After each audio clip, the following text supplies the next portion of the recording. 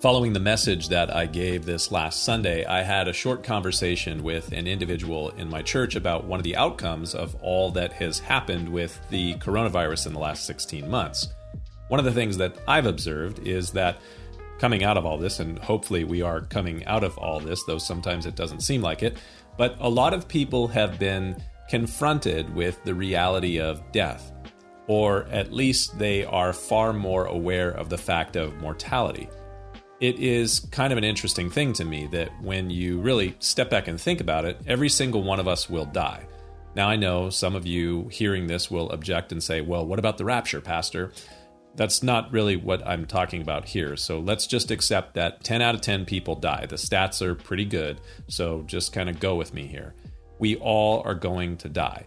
It is the biggest elephant in the room, and though we are all going to die, we are pretty good at pretending that this is a non-reality, or we just try to not think about it. Because of my work as a pastor, I've been around a lot of dying people. Pastors are called upon to visit those that are sick and dying, and many times I've been at the bedside of individuals as they have died. I've seen probably more dead bodies than your average person, and I've led dozens of funerals and memorials. Death is a very real part of life, but we don't really like that. It is a reality. And I found that generally speaking, people do not like to be confronted with this reality. That's why some people opt to not go to funerals or memorial services unless the funeral or memorial is for someone very close to them. It is hard to be confronted by death.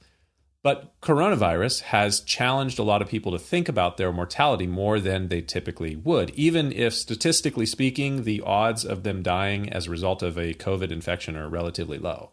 With infections and hospitalizations and deaths due to COVID being the constant talking point of the news for the last 16 months, people are much more cognizant of the reality of death than they might otherwise be, especially younger people. And this awareness of mortality has caused for a number of people a significant emotional decline. We see that in a lot of different studies during the last 16 months. There is a new disheartened fear over illness and death on the backside of this crazy year and a half. Why is there such an anxiety and fear? Honestly, I think the answer is pretty clear. For a lot of people, this life is all that there is. At least that's the way that they see things. A lot of people that you will interact with at work or school, in your neighborhood, maybe even within your family, this life is all there is. And if that is what you believe to be true, then it makes a lot of sense that you would be deathly afraid of illness and death. So, as I said previously, I've been at the bedside of a lot of sick and dying people over the last 2 decades.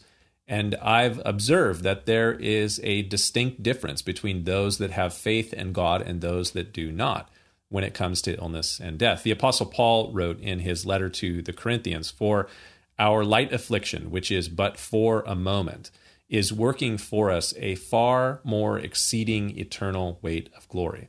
While we do not look at the things which are seen, but at the things which are not seen. For the things which are seen are temporary, but the things which are not seen are eternal." Christians believe that there is something more beyond all of this.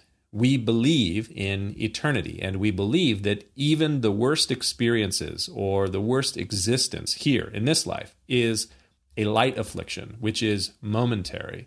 This world and all that will or could happen here, good or bad, is temporary.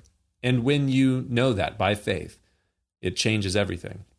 I've been at the bedside of believers and unbelievers as they approach death, and for the man or woman of faith, there truly is a peace that surpasses understanding, that guards their hearts and minds as they stand face to face with death. There's been a lot of talk in popular culture around psychedelics and the positive effects of using them for dealing with death anxiety. But I'd like to suggest to you that you don't need psilocybin or MDMA or LSD to experience the death of the fear of death. As it is said, death will ultimately come for us all, or the only thing in life that is certain is death and taxes. But for the Christian, death is just a doorway, and there is life beyond this life. The only real question is, are you really prepared for that? Something to think about. We'll see you next time.